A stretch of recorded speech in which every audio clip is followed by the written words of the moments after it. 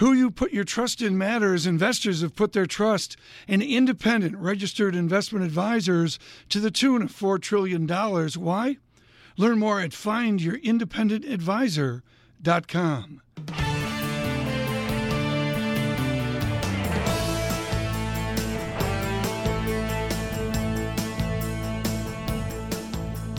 Welcome to the Bloomberg Surveillance Podcast. I'm Tom Keene with David Gura. Daily, we bring you insight from the best in economics, finance, investment, and international relations. Find Bloomberg Surveillance on iTunes, SoundCloud, Bloomberg.com, and of course, on the Bloomberg. It's a pleasure to have with me in studio Alan Ruskin, co-head of Deutsche Bank's foreign exchange research team, on a morning when there is so much to talk about. Alan, let's begin with oil. In your most recent note, you talk about the degree to which this is really the big macro driver right now. Yes, it is at the center point. Keep in mind that we did obviously see oil fall very, very sharply. It was so important for all the other macro drivers, and then the rebound now is almost the reverse effect. So, I think the main channels in which this is working is higher oil prices, higher break-even rates, and then expectations that the likes of Treasury yields and other global bond yields will move higher. We've seen that start to quieten down a little bit over the last few days. So there's a question as to whether oil sticks around here or does it go up, say, another $10 a barrel. I don't think people are thinking much more than $10 a barrel. And giving us some sense of whether or not that might happen is this November 30th meeting in Vienna, this OPEC meeting. From what we've heard today from the Saudi oil minister, what we've heard over these last few weeks, what's your sense of the likelihood that we will get, at the very least, a freeze and perhaps cuts here in production?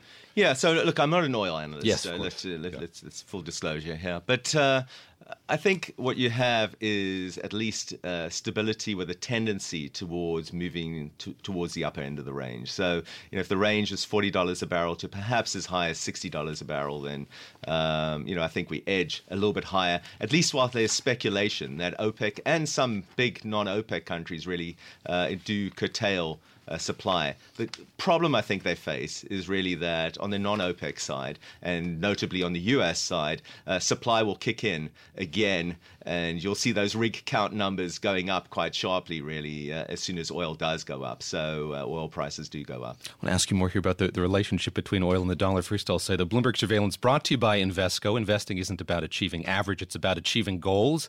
Learn how Invesco's high conviction approach can help at Invesco.com/high conviction. I want to bring in Francine Lacqua from London, doing yeoman's work here on the heels of surveillance television, joining me from London this morning. Good morning, Fran. We sent Tom home because he lost his voice, and so you get me. I'm so sorry. Kicking and screaming out of the building, I'm sure. Alan, if you look at, so we had those Morgan Stanley report, right, and they cut down in trading. Some analysts, I guess, will question whether they cut back down too much. So then you have crude, as David was talking about, and you also have this China story. Again, we've seen so many movements from currencies, Brexit, non-Brexit, to U.S. presidential elections. What will be the next impetus for big currency moves? Yes, I think right now the focus is really on Treasury yields and whether we are seeing some sort of shift in regime. As we were talking about a little bit earlier, oil could be one of the catalysts for higher interest rates, at least at the back end of the curve. But there's a greater chatter that relates to what central banks actually want for the yield curve. So it's clear that the Bank of Japan and perhaps the ECB certainly want a steeper yield curve to support the financial sector. Whether that translates to the U.S. is another question. I'm a little bit more skeptical that it does translate to the U.S. Are we really seeing inflation, Alan? So Treasuries gained a little bit, right? We saw a core inflation gauge rising less than expected in September. I can't figure out when we see real inflation. I'm not talking about the U.K., which is a whole other problem with Brexit. No, I think inflation has got a lot of global inertia still built into it, a huge amount of spare capacity in the system. Actually, not just in the international side of things, but the CAPU numbers, the capacity utilization numbers in the U.S. are very, very low, remarkably low in the context of a central bank that might be tightening. So, look, I think at least on the goods inflation side, there's very low inflation. On the services sector side, there's something there. There's definitely been something. There's a little bit of creep.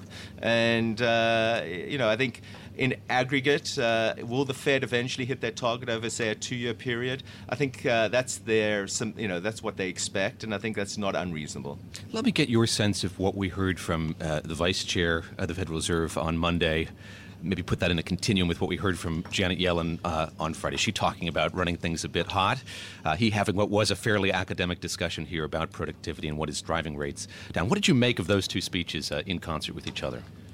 Yeah, look, I think they've got subtle differences of opinion, really, in so much as I think there still is a little bit more emphasis on the idea that low for long does create some potential financial problems, financial instability in the long haul, really, in a sense. And so nudging rates up a little bit won't do much harm. At the same time, waiting a little bit won't do too much harm either on the goods inflation side and on inflation side as well. So it's very subtle, really, in a way. It in some ways speaks to the idea that central banks don't matter as much as we might think. What did you make of the portion of Stan Fisher's speech in which he talked about inflation targeting? He rather forcefully addressing critics who say perhaps it should be reevaluated, perhaps it should be brought up. He's saying, if we can't get to 2, why would we be talking about 3 or a number higher? What did you make of that portion in particular? Well, I think for central banks to shift on a target like this, and it's been entrenched really for the better part of really in the likes of the United States for 40-odd years. I think that would be to really have people rethink the structure and the model kind of thing. So I think that's one thing. I think raising the inflation target also has its problems. Although having an inflation target at close to 2% is proving problematic as well in the current environment. But Alan, this is how markets are interpreting it, right? A lot of people are saying maybe because of what we heard from Janet Yellen talking about a high-pressure economy, and what we also heard from Mark Carney, who in the aftermath of Brexit is saying he will look through faster price gains, means that they're slightly changing their inflation target. Now, you may think that they should, but are they? Well, I think Carney's in a special situation. So you've had an exchange rate shock, and it's much easier to say, look, an exchange rate shock is a one-off shock, as it were, and it's going to work its way through the system over the next, say, 18 months to 2 or even 3 years. And the markets are probably going to look past that. And the underlying inflation, the exchange rate shock, might well be well behaved. So I think Carney's in that particular situation. The U.S. is, in a very different set of circumstance. I think the idea in the U.S. is, look, if we go slightly above the inflation target, that will not be too disruptive. That is the premise. I think they're probably wrong on that to the extent Why? that. Well, I think if inflation does start to nudge above target and we start to see the core PCE deflator moving even in the low 2s, this bond market is not priced for that scenario. And if you do see a major bond market sell-off, and some people think there's a bond bubble there, but if you see a major bond market sell-off, it's going to be usually disruptive for the U.S. economy. And yes, real rates might not actually go up because they'll just be catching up. Nominal rates will just be catching up with inflation. But nonetheless, nominal rates matter a great deal. And if the bond market starts selling off sharply, you can, rest assured, I think the equity market's going to have a hard time as well. Alan, we're seeing the dollar weaken a little bit against the 10 major currencies this morning. When you look at the Bloomberg Dollar Spot Index, I said I was going to ask you here about the role of the dollar and oil right now. What are you seeing there? Yeah, I think it's circular to some extent. Yeah. So traditionally you see a stronger dollar really associated with weaker oil prices and weaker commodity prices, just because these commodity prices are priced in dollars. So that's the sort of traditional one-sided relationship. The flip side of that, and the one we're kind of focusing on a little bit more right now, is as oil prices go higher, and if they go still higher, what effect does that have on the bond market, and then the knock-on effect to obviously the dollar? I think the issue here is if Treasury yields do bump up significantly, say the 10-year yield goes to 2%.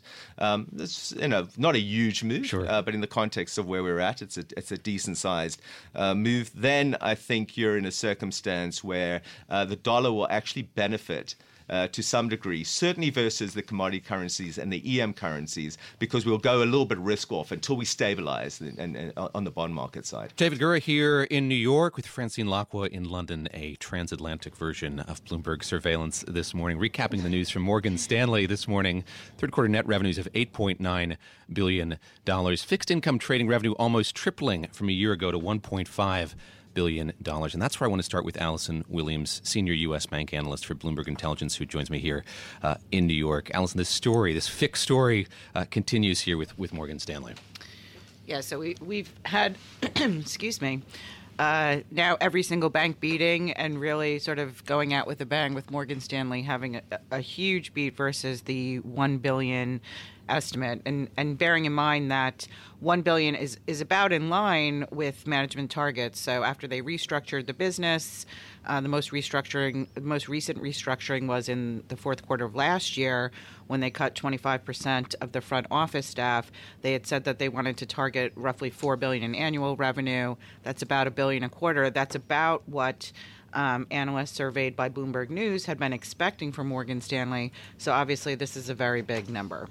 We've been talking a lot about restructuring. We certainly talked about it in the context of Goldman Sachs yesterday, the reduction in headcount that we've seen there. Morgan Stanley has its Project Streamline. What did we learn today about the efficacy of that so far? So still going through the numbers, but it does look like they are making progress on that on the overall basis. The other important pre-tax margin is the margin within their wealth management business. That's a key metric. Their goal is a 23 to 25% margin. They got 23% this quarter. So we're still going through just to see if there were any one-timers, if that's a true organic recurring margin, but that is another positive for the company. All right, Allison, thank you for joining us again here as the bank earnings season rolls on. That's Allison Williams there, senior U.S. bank analyst for Bloomberg Intelligence. Fran? Yeah, David, we were talking a little bit about monetary policy, about inflation targets, about what a lot of these central banks are facing. We're back with Alan Ruskin from Deutsche Bank. He's global co-head of foreign exchange research. And, Alan, I'm torn. I don't know whether I should ask you about yen, because people are concerned about exactly what Governor Kroot is trying to do, capping that 10-year yield. We had the story today about Japan's three largest lenders selling a record amount of yen bonds, or whether I should ask about China and actually what the end game for renminbi is. Amongst those two stories, what could scupper the markets more? Right now, I think China's still probably more interesting. So China, I think, has been going through something of a stealth devaluation, effectively letting its trade-weighted index weaken. The market, I think, has taken this on board quite nicely, to the relief of everybody, I think, or should be to the relief of everybody. And we're seeing, for example, equity markets not respond in the same way to Chinese currency weakness as we've seen before. But I think you will see ongoing Chinese currency weakness on an opportunistic basis. So when China makes a decision and sees that the markets are being well behaved in response to a weaker currency, they'll let their currency actually weaken. Yuan halting, right, this year's longest run of losses, again, as we had data today showing the nation's economy stabilizing. Do we believe those figures? Yes, I think we do believe the figures in a very broad sense in terms of, is growth got a 6 handle? Well, that's probably as good an estimate as any. I think the issue you have is the breakdown behind those numbers. So obviously public investment seems to be a main ingredient in terms of keeping growth going. And then more recently, of course, you've had this explosion of mortgage lending, and private related investment has been concentrated in things housing related. And I think what you have here is the building up of even bigger problems, and even bigger so-called credit gap that I think will manifest itself probably more in 2018, given that 2017 doesn't really fit with the political calendar. Alan, I'm going to close here by asking you about the dollar peso. We're seeing it at 1863. This has been an incredible proxy here for what we've been seeing in the U.S. presidential election. Aside from that, aside of it being kind of neat to watch rise and fall as we see the polling change here in the U.S., what can you learn from what the peso is doing at this point? Yeah, I would just say that the peso's problems are a lot deeper than Donald Trump, that the unresponsiveness of the trade balance to the weakness in the peso has been quite remarkable in that sense. And I think what you're also seeing in terms of the trading is that the peso will tend to weaken a lot more on, say, Donald Trump coming up on the polls than will actually strengthen on, say, a Hillary victory at this point in time. So the upside as far as the peso is concerned, that means the downside on dollar peso. Sure. But the upside as far as the peso is concerned is quite limited, I think, even if the politics works in its favor. All right, we'll be watching the debate tonight, of course. Alan Ruskin, thank you very much for joining us here in studio. Alan Ruskin, co-head of foreign exchange research at Deutsche Bank, based here in New York. Of course, that debate tonight at 9 o'clock Wall Street time, Donald Trump and Hillary Clinton taking the stage. Then we will have coverage before and after here on Bloomberg Radio, also on Bloomberg Television.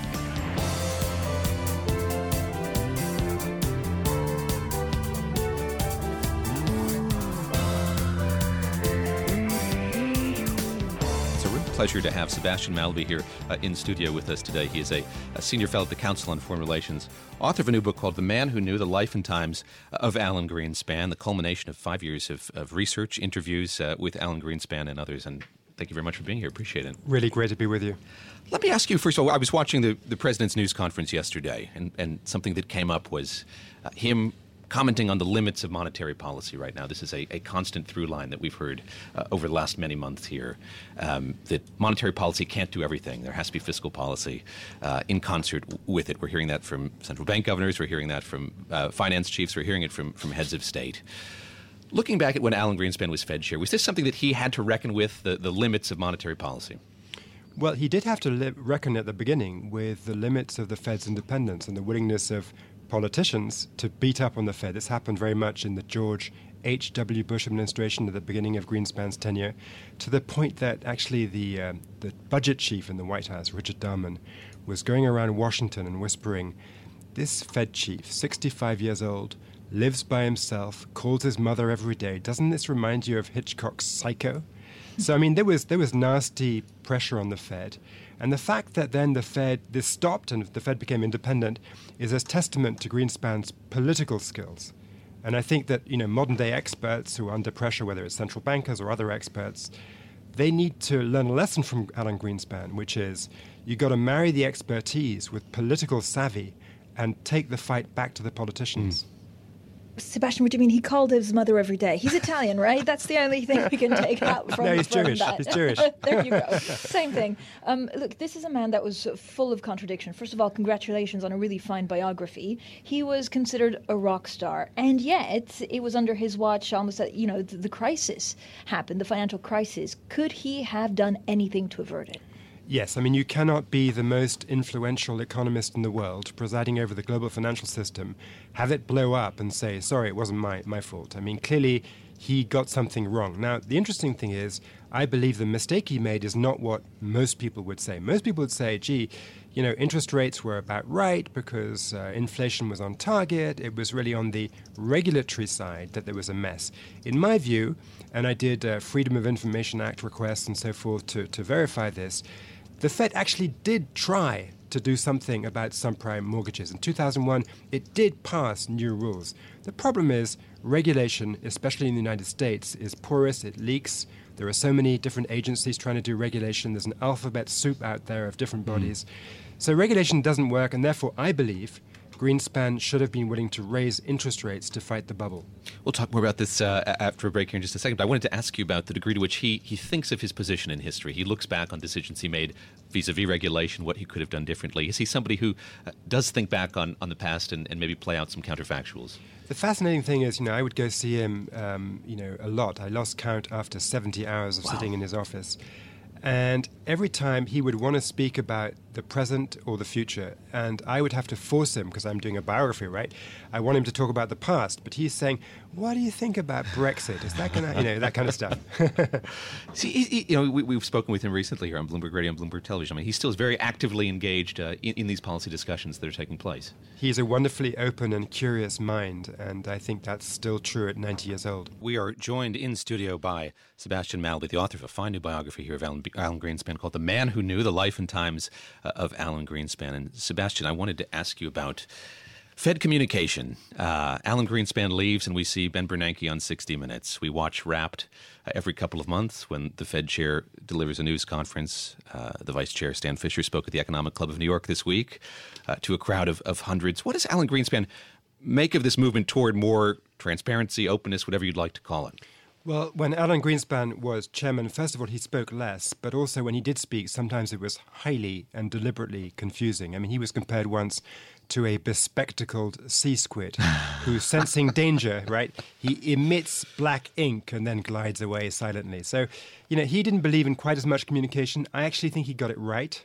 I think the cacophony that you hear now is not constructive because what it does, it dilutes the message from the Fed. And as a result, today, you've got attacks on the Fed from the right, from the left. Is it too tight? Is it too loose?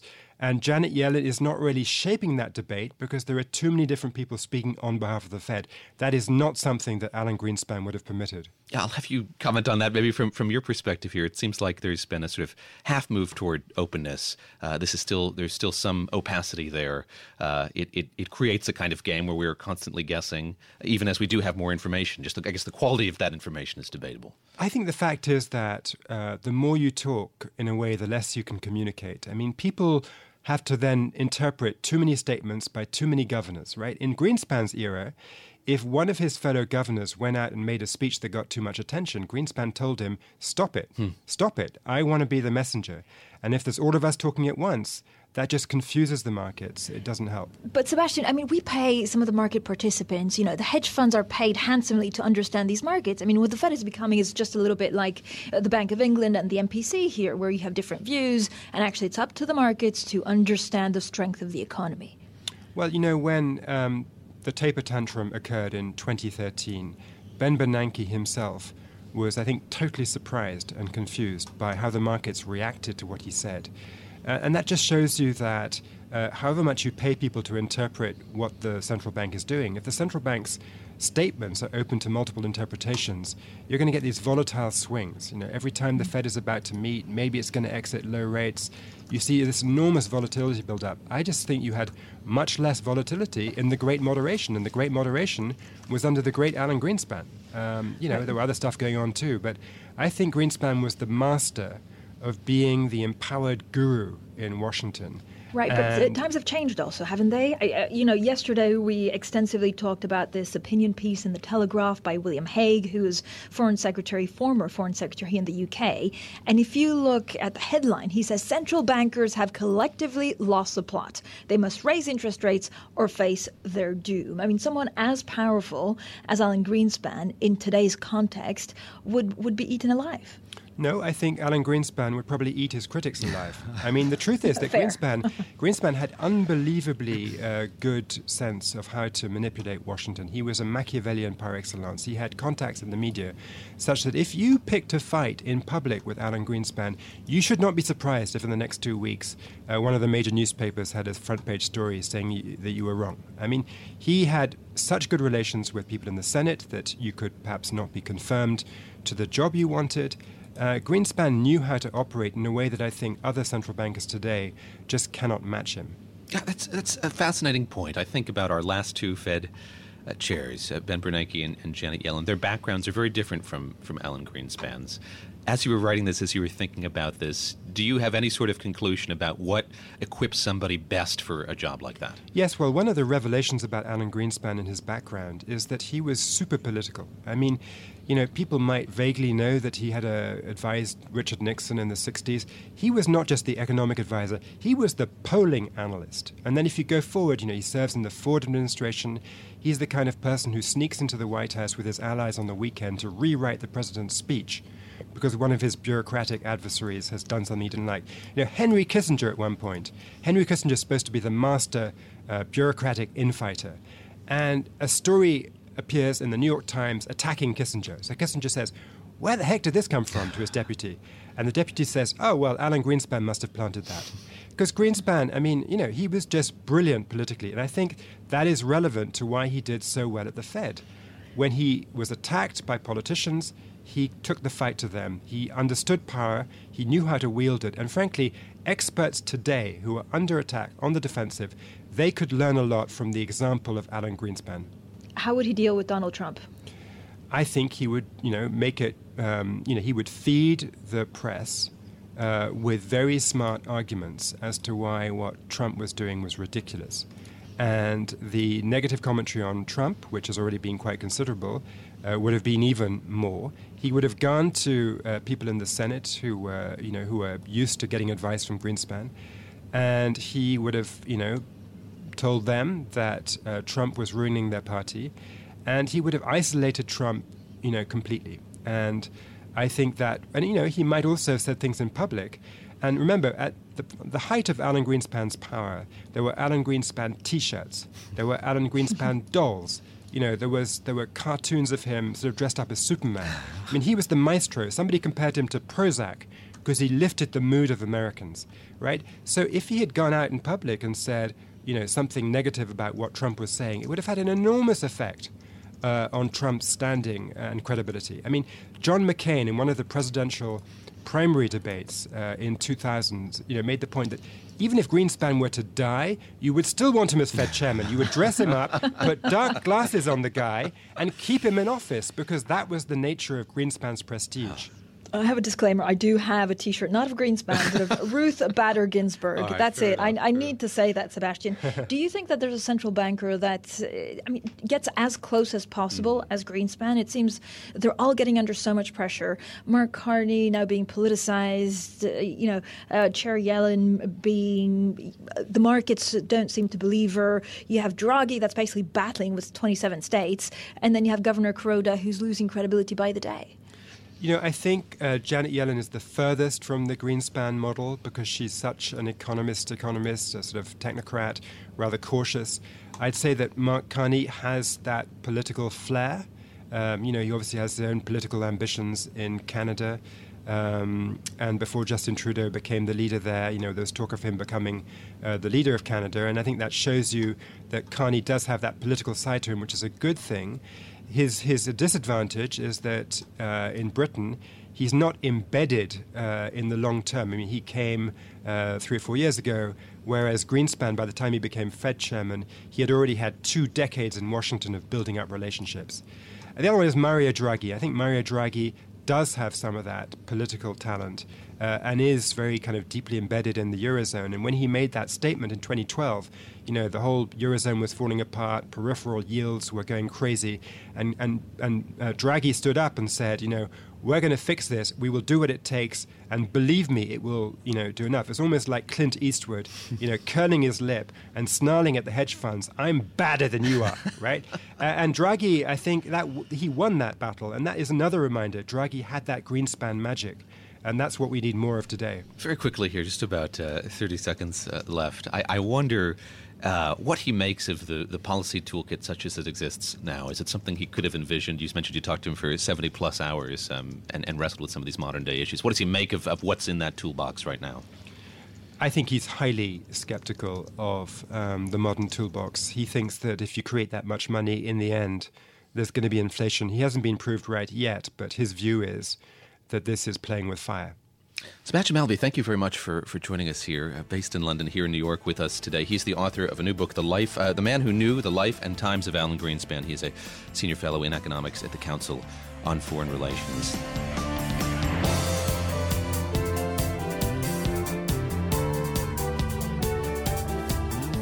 Who you put your trust in matters. Investors have put their trust in independent, registered investment advisors to the tune of $4 trillion. Why? They see their role as to serve, not sell.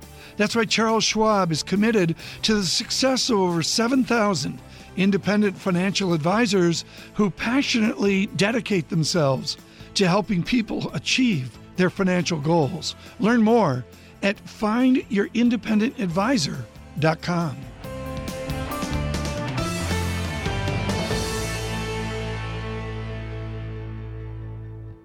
I'm joined now in studio by Alan Krueger. He is, of course, professor of economics at Princeton University, former chair of the Council of Economic Advisors in the Obama administration, now an informal advisor to the Hillary Clinton campaign. I certainly want to talk about the campaign and the debate, but let me mine your expertise here in labor economics for a minute first, Alan. And we had the last jobs report, 156,000 jobs added, the employment rate of 5%. I was struck by how that played in the press. I was looking back at the headlines when those numbers came out. The New York Times saying the U.S. economy showing resilience, added 156,000 jobs last month. USA Today saying disappointing 156,000 jobs added in September. Help us process that number and put it into some context for us. Well, I think the big picture is the labor market is in much better shape than it was 5 years ago, 8 years ago. And we're now seeing the benefits of the recovery. We're seeing wage growth pick up. We're seeing the gains be more broadly shared. And I think going forward with the unemployment rate down to 5%, the expectation should be for around 150,000 jobs added. There is not that big a pool of workers left looking for work compared to where we were a few years ago. So, Alan, we're going to see a rate hike in December, right? I mean, if everything's so strong, it would be the wrong signal not to hike in December. Well, I think it's likely that they'll hike in December, but, a lot of data will come in between now and then. So nothing happens in economics with 100% certainty. Right, but the trend so far points to a strong or stronger U.S. economy than what it was 6 months ago. I think there's no question that the U.S. economy has been resilient and is on stronger footing. At the same time, the inflation rate, while picking up, is still below the 2% target. And there's a lot of weakness in the rest of the world, which the FOMC will pay attention to. An issue in this campaign has been the disenfranchised worker or the disenfranchised American who wants to work or work more. It's certainly something that Donald Trump talks about. It's certainly something that Hillary Clinton talks about, perhaps with a little more difficulty here as the natural successor to President Obama. What explains that? What explains the sentiment that we're seeing surrounding that right now, given the fact that we are getting stronger numbers and we're seeing the unemployment rate where it is? Well, over the last year, the labor force participation rate actually has recovered about 0.5 percentage point, which, frankly, I was not expecting. The reason why I wasn't expecting it is that the main reason we've seen labor force decline is simply because we're an older population. More than half of the decline in labor force participation in the U.S. is simply the result of the baby boom reaching retirement age. And those who criticize the economy under President Obama are missing the fact that this was all expected before he came to office. The Council of Economic Advisors under President Bush was anticipating that labor force participation would be falling because of increasing retirements from the baby boom generation. We saw the length of the work week tick up a little bit in the last report. When you look at wage gain, we're at 2.6% growth over the last 12 months. You talked about sort of where the overall rate should be, the number of jobs added should be. When you look at those things, when you look at wages, when you look at the length of the work week, are we nearing a ceiling there, do you think? I don't know if it's a ceiling. I think we're getting close to the classical definition of full employment. Wage growth is up 2.8% this year. Last year, we saw the sharpest decline in poverty since the late 1990s, and we saw the fastest growth in real median household income since the 1960s. So I think those are signs that the labor market is getting tight. Should we worry, or should the Fed worry about a stronger dollar? I think the Fed anticipates that if the U.S. economy continues to recover the way they have been forecasting, and if they raise rates, then the dollar probably will move up. Now, some of that's already, I think, built into the markets, but I'm sure that that's part of their forecasts. Right, so they can withstand it, right? As long as it doesn't. Is there an optimum level, for example, for euro dollar? Well, I think more broadly, they're balancing lots of competing forces, and they're looking for the sweet spot where we can maintain full employment and stable prices. And so far, I wouldn't second guess what they've done. I mean, it's kind of remarkable progress that we've made. When I first started to work for President Obama in 2009, we were losing 800,000 jobs a month. Now we're a little disappointed because we only added 156,000. And last year we added almost 3 million over the course of the year. So I think we're in a much stronger position and also much stronger compared to the rest of the world. Help me with the definition here of full employment. You hear Stan Fisher talk about where we are. We're nearing full employment in his estimation. We talk a lot about the maybe fracturing unanimity of the Federal Reserve Board, but is there a clear definition of what full employment is, what the Fed wants to see now when it comes to employment? I think that, as you said, the Fed is not of one mind, and different governors and regional presidents have different views. Some would like to see the job market run very hot, put some upward pressure on wages, and see that push up prices. Others are concerned that inflation could get above the 2% target. My own view is that we've been below the 2% target for so long. I think the Fed has been right to be cautious and to move at a slow pace. I think the economy could withstand the inflation rate getting to the 2% target or above it for a little while because it was below it for so long.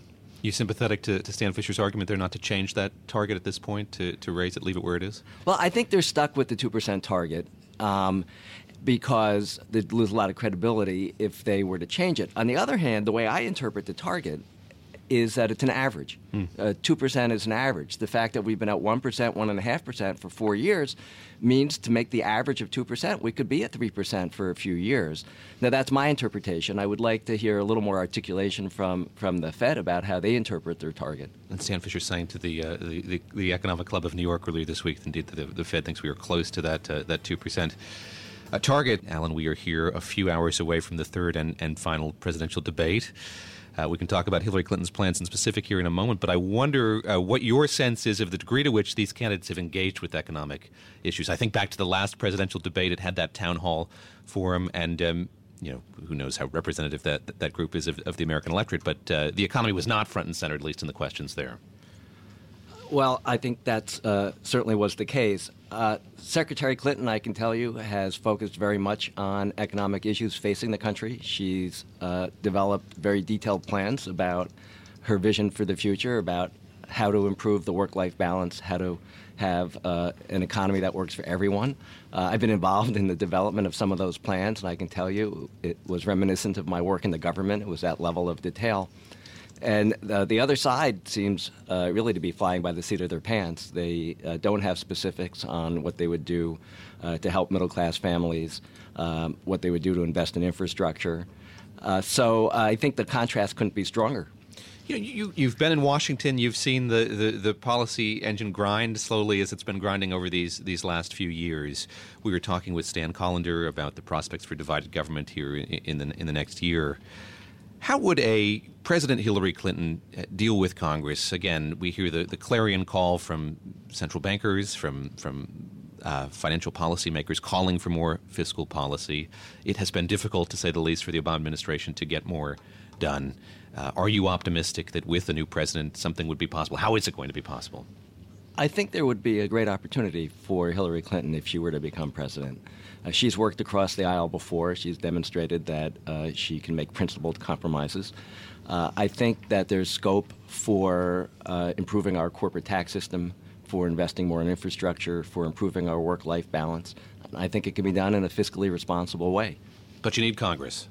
Well, I think if Congress remains divided or Paul Ryan remains Speaker of the House, I still think there's an opportunity. Ryan has expressed interest in a lot of issues which I think could lead to a package, for example, expanding the earned income tax credit to be more generous to individuals without dependent children, reforming the corporate tax system.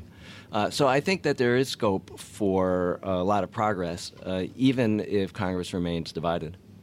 Alan, let's go back to the economic policies of Hillary Clinton. And we all read the policies. We read some of the leaflets, and they're, they seem okay on paper.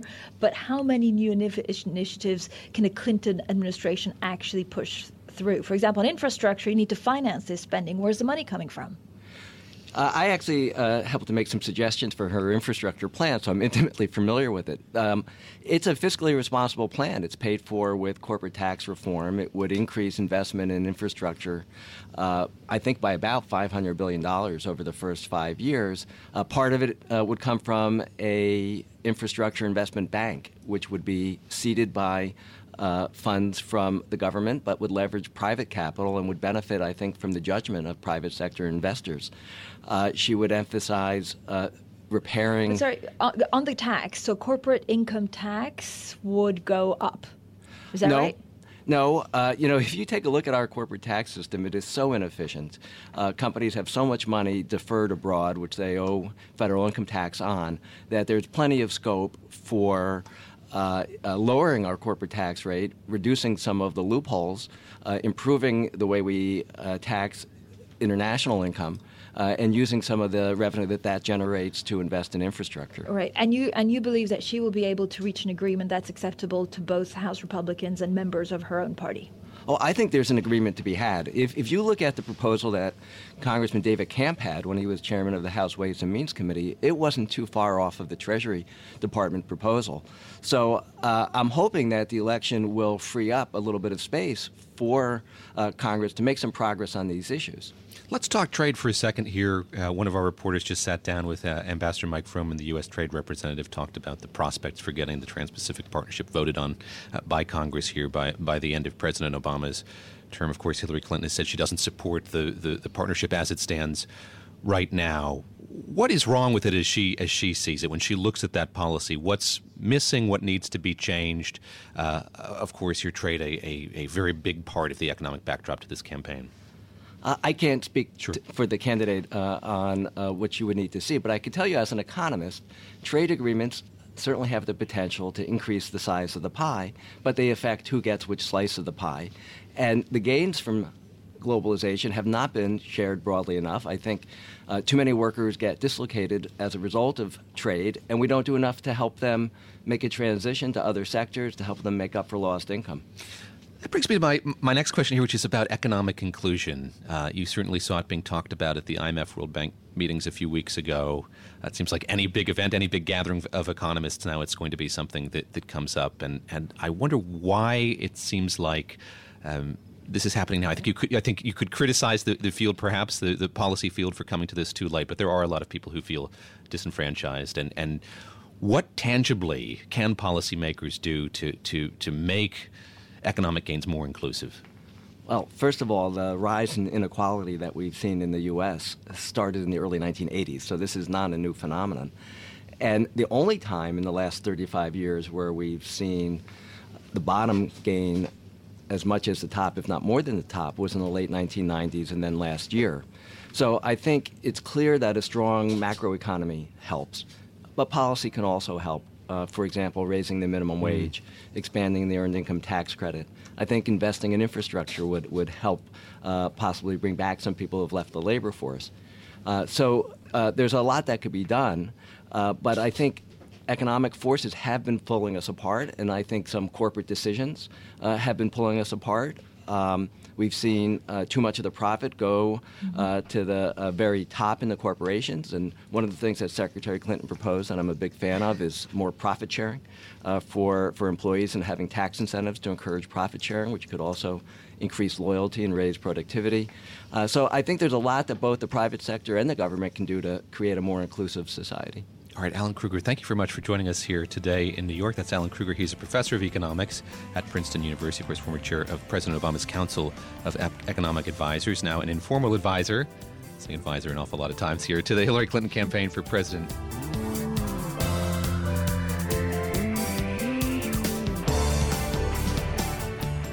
Thanks for listening to the Bloomberg Surveillance Podcast. Subscribe and listen to interviews on iTunes, SoundCloud, or whichever podcast platform you prefer.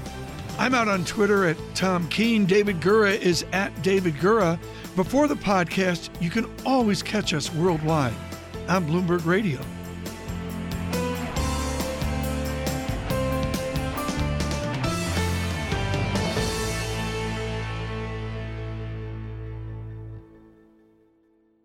Who you put your trust in matters. Investors have put their trust in independent registered investment advisors to the tune of $4 trillion. Why?